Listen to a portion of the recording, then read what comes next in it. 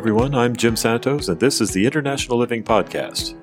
In this podcast series, we introduce you to a bigger world full of communities that are safe, welcoming, beautiful, and sometimes undiscovered. A better world, too. A friendly, warm, great value world where you can live richer, travel more, invest for profit, and enjoy a better life.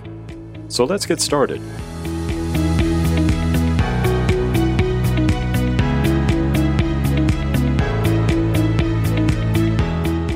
Hello, everyone, and welcome once again to the International Living Podcast. In this episode, we're returning to the Greek island of Rhodes. International Living lifestyle editor Sean Keenan gave us a glimpse of this ancient island back in episode 22, and today we're going to be chatting with a young man he met during his visit there earlier this year. Francisco Huerta has been living on Rhodes since 2019, and he's here to share his rather unusual story with us today. Francisco, welcome to the International Living Podcast. Hey, Jim, how's it going? It's really awesome to be here. Yeah, how's the weather in Rhodes right now? You know, it's the end of October, and I think today it was maybe 80 degrees Fahrenheit. It's really sunny. Really warm, yeah.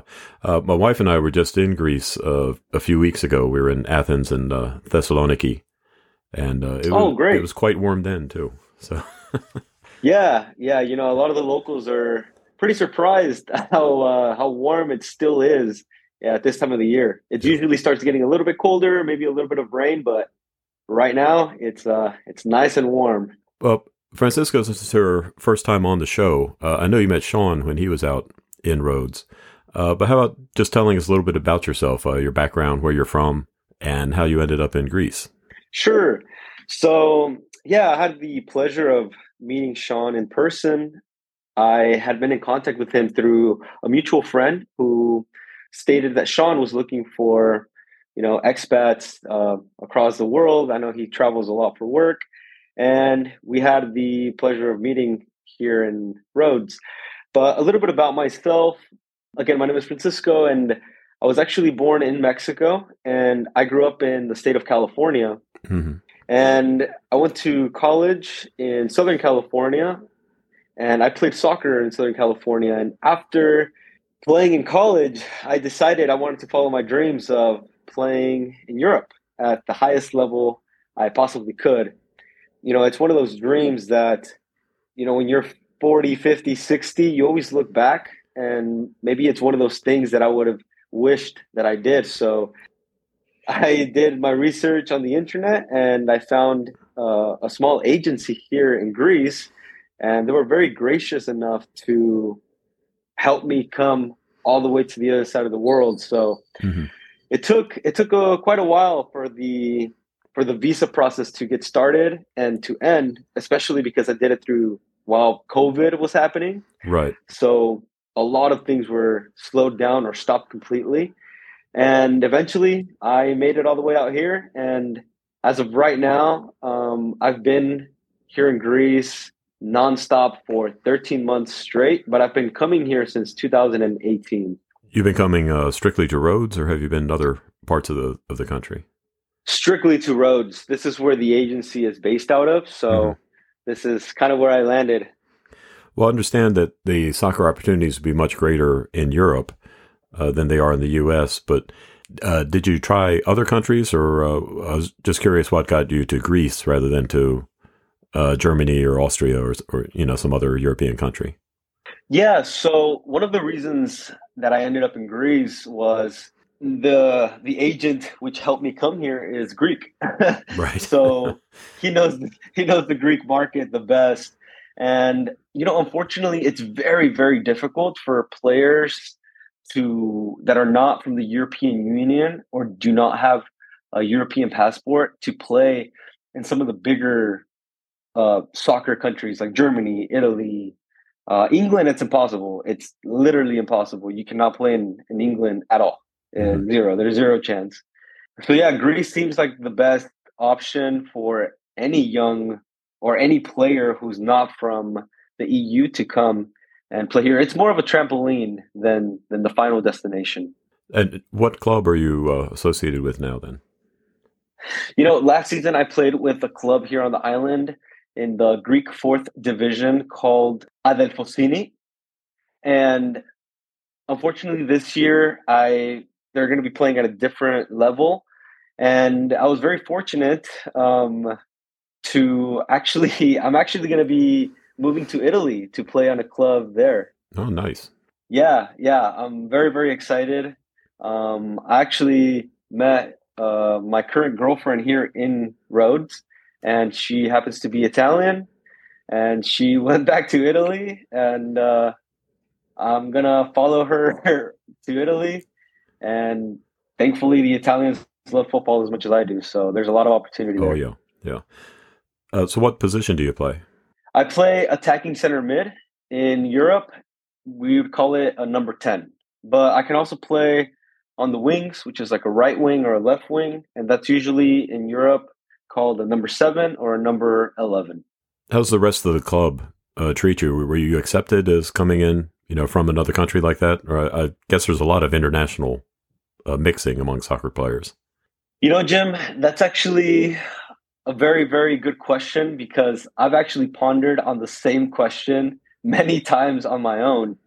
And essentially, believe it or not, I'm the only Mexican American on this island, Hmm. and I'm the first ever Mexican to play on this league ever. So, not much. There are some international players, but no one with my qualities or with my background. Let's say. Hmm.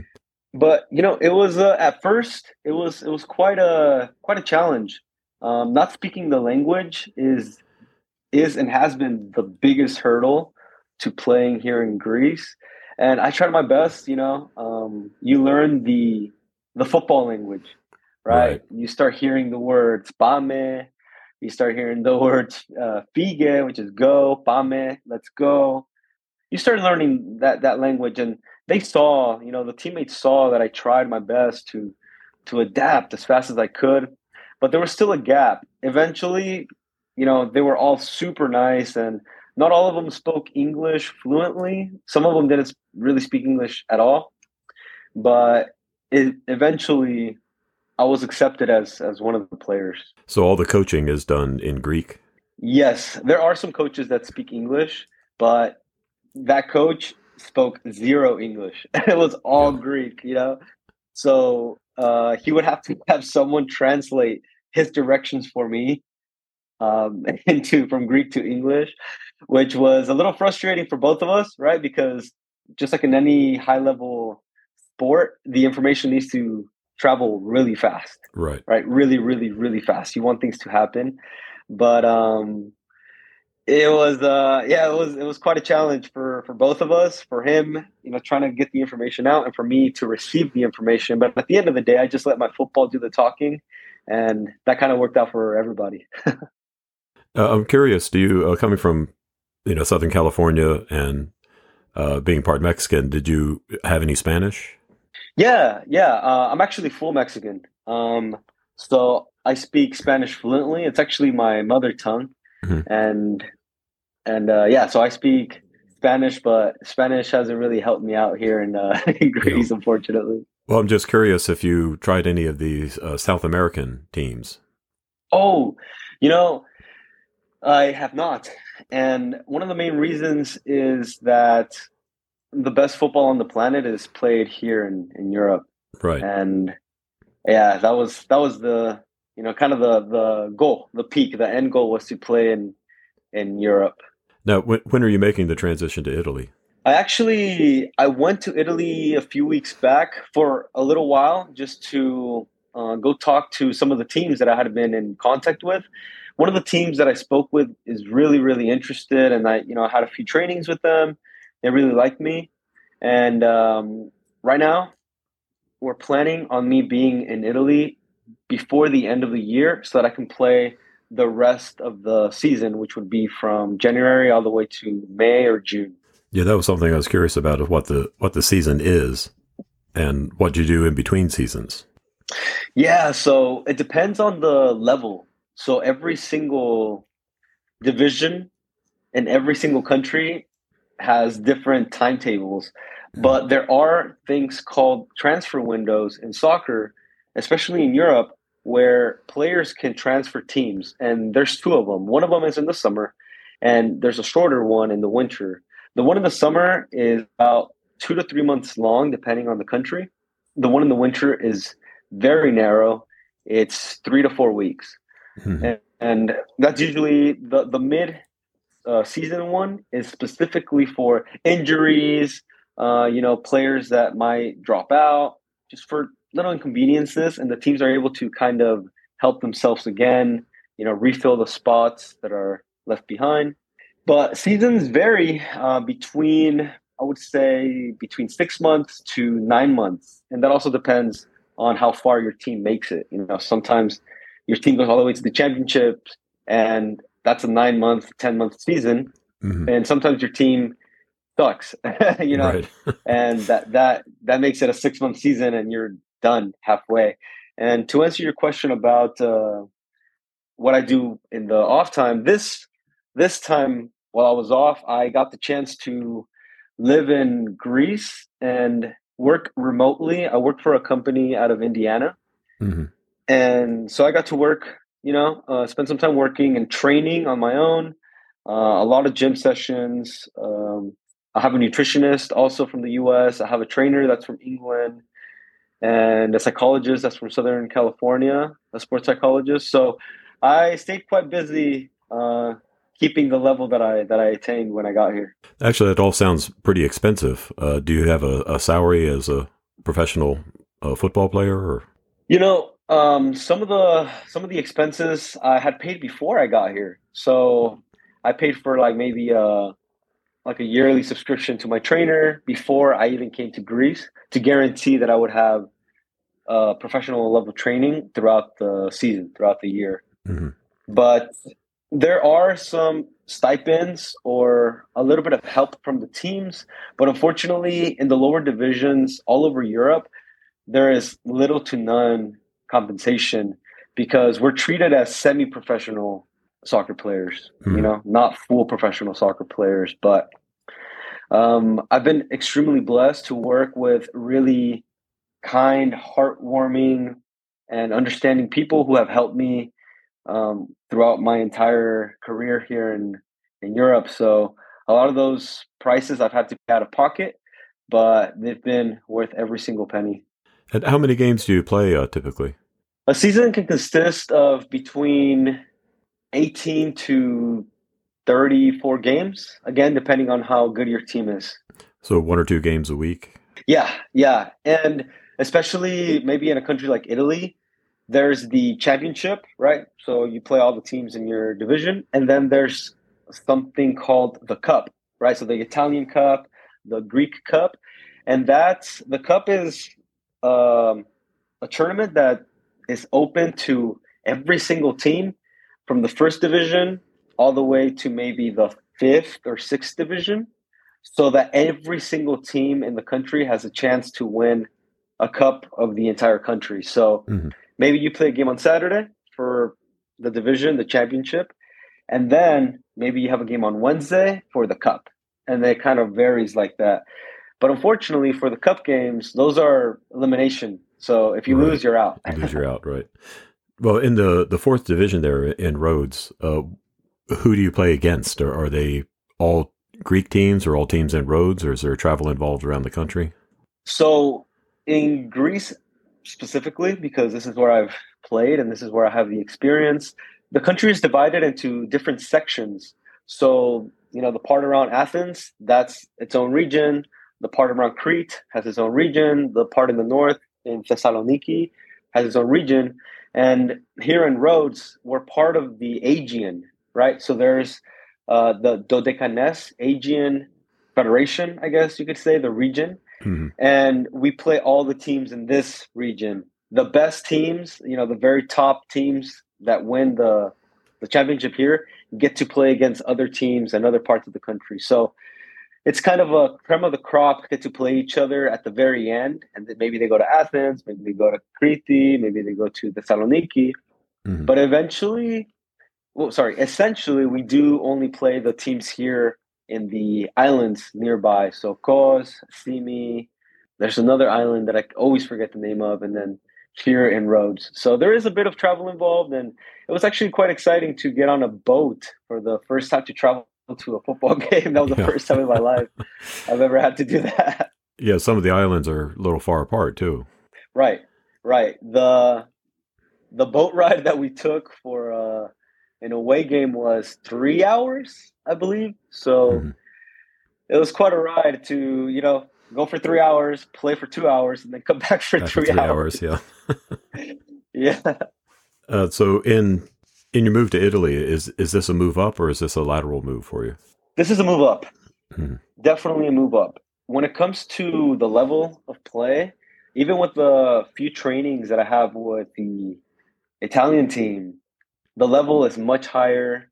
There is a bit of I don't want to say seriousness because I believe everybody who wants to play is kind of taking it serious, but there's a bit more of professionalism, and I think it just has to do with the structure of the way the Italian league is structured as opposed to how the Greek league is structured. Mhm. It also has to do a lot with the economies. It just feels different, but it's definitely a step up. Definitely. So you think it'll be tougher competition and you're going to have to work a little harder in this league? Definitely. Most definitely. Even in the training ground, it was, I would say, compared to the team that I was playing at before, I would say 2 to 3 times harder, more intense. The players have a better understanding of football. There's a better football intelligence and a little bit more seriousness, like I was saying before, when it comes to how the players come to the trainings and take the trainings more seriously, which I really, really, really enjoy. How about the fans? Do you get a lot of fan appreciation? That was actually one of the biggest moments in my football career. Playing in the US, obviously in the college ground, we do get fans. Hmm. A lot of the parents, a lot of some students the from the school come to watch the games, but it doesn't quite feel like what football fans feel like. Yeah. And I hope that comes across clear because there's this fervor, there's this fever, there's this internal fire that burns inside the fans, the football fans. And you don't quite get that in the US because in the US, soccer is. Oh, and by the way, I apologize if I switch between football and soccer. Right. I'm so used to calling it football here in Europe. But there's just something about soccer fans in Europe that there's a burning desire and seeing fans burning torches and smoke, the smoke Hmm. grenades and with drums. We had a lot of fan appreciation and some of the away games too. That was really amazing. That was one of the best moments of my life, being a football player and wanting to play at a higher level, to be able to go to a stadium and feel the pressure of the people, of the crowd against you. It was quite a moment that I don't think I would have lived in the US. Yeah, I've been, when we lived in Ecuador, I know that there were Hmm. times when the streets would be absolutely deserted because everybody's watching the soccer game on TV or they're standing outside bars watching it or they're crowded into the food courts in the malls so they Mm, can watch the soccer games on the big screen. And you'd always know right. somebody scored because all of a sudden you hear car horns honking all over the place. Yes, I understand it is a very different thing. They take it much more seriously. Very much. So, what kind of visa are you on there in Greece? Is there a special one for athletes? There is. It's called the National Visa D, and there's a special numeric value that's assigned to it. I can't quite remember which one it is, but that's the name of the visa, and I had to apply for it in the US. So I went to the consulate in Los Angeles, the Greek consulate, and they were very helpful, always attentive, always willing to help me with any documents that I needed. So the process was, in a way, very smooth, Hmm. but because of COVID, very Very slow. cut up, right? Right. It was yeah, very, very slow, chopped up, but that's the visa that I'm on. And fortunately, when I got here with that visa, I was able to get a resident permit. So I became a Greek resident as soon as I came here. Now, I imagine in Rhodes there, I know the prices can fluctuate wildly because they have a very heavy tourist season. But I imagine having a kind of reduced cost of living, especially compared to Southern California, it's made it a little bit easier for you to follow your dream. Yes, Jim, definitely. The cost of living has been the biggest, by far, discounted price of life. Mm-hmm. There's a massive discrepancy in the prices, like you said, in the on season and the off season, and it's a massive distinction. You Right. can feel it, Mm-hmm. living here. In the off season, it's technically a ghost town. Right. There's nobody here. And during the on season, it's so packed with people, you can barely walk in some of the more crowded streets of the tourist areas, like the medieval town. It's so packed with people. Mm-hmm. But compared to Southern California, and I spoke to Jim actually about this in the June, and I believe it was the June and August edition when he interviewed me for International Living, how here I'm very blessed to be in a 2-bedroom apartment, and I live with a friend of mine who also happens to be Italian, and we both pay around between 350 to 400 euros a month. Mm-hmm. So altogether, it's about 600 to 800 euros a month. That includes internet, rent, electricity, and some of the, local payments for, keeping the building clean and things like that. But as opposed to Southern California, I mean, a 1-bedroom apartment can be $1,600, $1,800 just for rent. Right. So it's been an amazing experience to be able to follow my dreams here and be able to have a more affordable cost of living. Speaking of following your dreams, is there like a story of someone who has done something similar to what you're doing? Someone from your division, for instance, who made it to the big leagues. Is there anybody like that you have kind of your eye on? That's the kind of path I want to take? Jim, I'm going to say, unfortunately, no. And I say unfortunately because fortunately, it's me. Right. I'm the one trailblazing. I'm the one making the path. There is nobody that I know of who has tried to do what I do. I'm sure there has been a lot of players that played in college, D1, D2, D3, who have made the jump over the pond to come play in some of the leagues here. I've read about them on different forums, different articles. There's YouTubers. There's a little bit of everything, but nobody that I personally know of or heard of that has tried to make the transition and made it very, very far. I'm the only person, and a lot of my friends are impressed and scared for me. Impressed because, I've been out here for such a long time and I'm still playing, and scared for me because, there's no path. There is no story. I'm writing the first story. It's a double-edged sword. I feel very blessed to have the courage to do this, but on the other blade, it's a bit scary at times, and a bit lonely because there's no one to lean on and that can really understand what I'm going through in terms of soccer. Well, how about the locals though? Like, is there someone's picture that's up in the locker room is, this guy played here and now he's in the big leagues or anything like that? Anyone from the division, I guess I'm asking, that's moved up? From the division. There are a handful of players who have been able to make the leap to the higher divisions in Greece, but it's very few and far between, especially from Rhodes. And that's something that I spoke about with the people who work at the agency that helped me come here. And they said that, unfortunately, out of Rhodes, there's been maybe a handful of professional players that have actually made it to the big leagues, what's called Super League One and Super League Two here in Greece. So even the Greeks don't have too many people to look up to. Well, are there like scouting agents who go around watching games? And I mean, with so much soccer being played all over Europe, Is there any kind of system where talent scouts are going out and looking? That's something that I've been learning a lot about. And I've been talking to a lot of my friends back in the States about because a lot of them still play soccer. And one of the things that one of the people at the agency that helped me out said is you never know who's watching.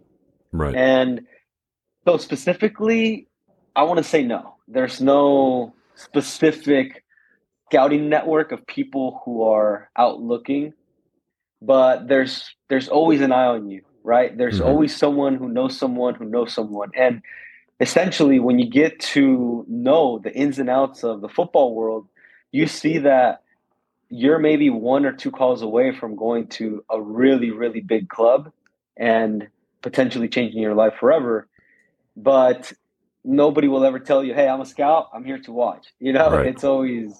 It's always just somebody who saw somebody who saw somebody who knows somebody who will call the president of a club. But yeah, with so much football being played, like you said, I apologize, soccer being played here in Europe, it's definitely more optimistic, I would say. And that's one of the biggest differences that really made me want to take the leap.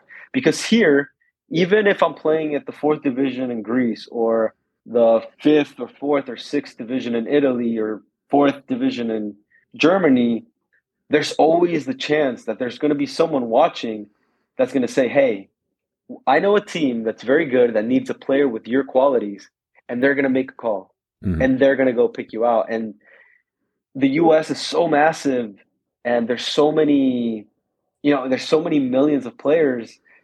I've tried to study it on my own, and I don't think there's enough people watching enough players to get all the players. A lot of players slip through the cracks. Yeah, it seems like you'll be a lot more visible in Italy than you would be in an island out in the Aegean Sea. Yes. Yeah. What part of Italy will you be in? I'm going to be in the northern part of Italy. It's about an hour away from Venice. Nice. Yeah, I'm very excited. It's a city called Padova. It's going to be a big leap, and just like you stated, I look forward to the exposure because there, even a third division club is considered very, very high level. I would say that a third division club in Italy is probably at the same level as a first division club in Greece. Just to give you an idea of I guess the difference in the levels. Right. Because level. In the competition level, exactly. Because in Italy, the first division clubs are the very famous clubs: Milan, Juventus, Napoli, Fiorentina. And those clubs play on the international stage. Those clubs play in the Champions League. Those clubs do world tours. Right. As opposed to the Greek clubs, they don't. They just don't. They get on a boat and go to another island, right? Right. Right. So I guess you have to go through the process again with Italy, getting a visa to go there to play. That is correct, Jim. But fortunately for me, since I already got a visa in Greece, and since I already had the privilege of attaining a resident permit here in Greece, I got in contact with the embassy and with some of the teams, and it's a lot easier for me now to be able to obtain the necessary paperwork and documents for me to live in Italy and play in Italy, as opposed to the very first time. So it's kind of like once you made it to Europe and you're legally here and you've stayed here and you've played here, it makes it a lot easier to kind of switch countries, right? Essentially. Yeah. Now we have grandkids, of course, that are into soccer. Some at the high school level, one that played at the college level. What would you say to someone who's just starting out in that part of their career? Would you encourage anyone else to try something like this? Jim, I definitely would. 100%. This has been the best soccer experience of my entire life. And I've played my entire life since being in Mexico. And I would definitely recommend for anyone who has the opportunity to come to take a leap, to come and learn a different culture, see the way other countries play soccer, because not every country plays the same. Mm-hmm. I would 100% recommend for a player who has the opportunity to come to definitely take it. And there's something that people say here very often, especially in the agency world. There are not enough good players. There are not enough good players. And that's something that struck me, because being a player in the US, we look towards Europe and say, oh my God, all the best players are there, the highest quality, the best talent. But then when you actually come here, I realized that I have a lot of friends back in California who can absolutely shine in Europe. Absolutely. And I wish that I could just bring all of them with me and put them on my team, and we would dominate even Rhodes and we would dominate parts of Europe, because the quality is there and teams pay a lot of money for young, talented players. So I would 100% recommend, if you're in high school, if you're starting your college career, if you're going to a junior college like I did, and you're still young and you have the grit, the personality, the commitment to come to a foreign country, learn a foreign language, eat some gyros, Right. definitely make it out here. Francisco, let me ask you this. What kind of opportunities are there for women who might be interested in pursuing the dream that you're pursuing? Jim, I've seen a very big expansion of the women's game here in Europe, and it's beautiful. There is a really high level of soccer here for women. I actually have a friend who I went to school with in Southern California, and she was very talented. She was really, really fast and had a really good soccer IQ. Mm-hmm. And she actually made it to Spain, and she played in the top flight in Spain. Wow. And everybody was so proud of her because, coming from college in the US, there's the women's professional league in the US as well. But she went straight to the top. So I would recommend, if I had a granddaughter or if I had a daughter that was in high school going into the college age or college looking for the next opportunity in soccer, Europe right now, for me, from my perspective, from my experience, is an amazing opportunity. And I would 100% recommend to take a leap and come out and give it your best, because a lot of teams are looking for the best talent, and it would be an amazing opportunity. That's what it is all about, is taking that leap. And do admire that you've taken the chance that you have to do this, because you're gaining life experiences that you can't get any other way. Right. And like I keep telling all my friends, my family, my colleagues, when I go back to the U.S., if I go back to the U.S., right. I'm falling in love with Europe, Jim. I'll be honest with you. I'm going to be able to tell the younger generations, my nieces, my nephews, hey, Europe is an amazing place. And I can say that from experience. Mm-hmm. I can say that from someone who has lived it. Anyone who wants to play soccer here in Europe, there is opportunity. There is opportunity. And until you live it yourself, you won't know. But I 100% recommend for everybody that can to take a leap and come try it out for themselves. It's an amazing life experience. Well, we've been chatting with Francisco Huerta about his experiences on the Greek island of Rhodes as he pursues his dream to become a professional football player. Francisco, thanks for taking the time to speak with me today, and I wish you all the best in your pursuits. Jim, it's been an absolute pleasure to be on the podcast. I hope that maybe in a year or two we can reconnect and I can tell you all about my Italian experience.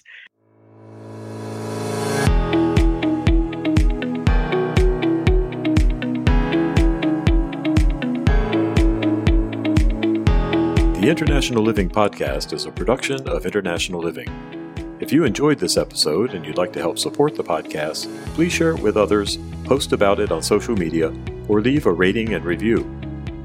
If you have an idea for an episode or a question you'd like us to answer, email us at mailbag@internationalliving.com. And don't forget to put podcast in the subject line of your email. That's mailbag@internationalliving.com. We created the International Living Podcast to help showcase the ideas we explore in the magazine and our other publications each month, and to grow our community of travel lovers, expats, and experts who believe as we do that the world is full of opportunity to create a more interesting, more international life. You don't have to be rich and famous to do that, you just need to know the secrets, and that's what we bring you at International Living. If you haven't become a member yet, you can do it today with a special discount offer for podcast listeners. You'll receive our monthly magazine, plus a bundle of special extras. You'll find the link in our show notes, where you can go to intliving.com/podcast. That's intliving.com/podcast. Next week, we'll be on the other side of the globe talking to another islander, this one on the island of Honshu in Japan. So until then, this is Jim Santos for International Living reminding you there's a bigger, better world out there just waiting for you.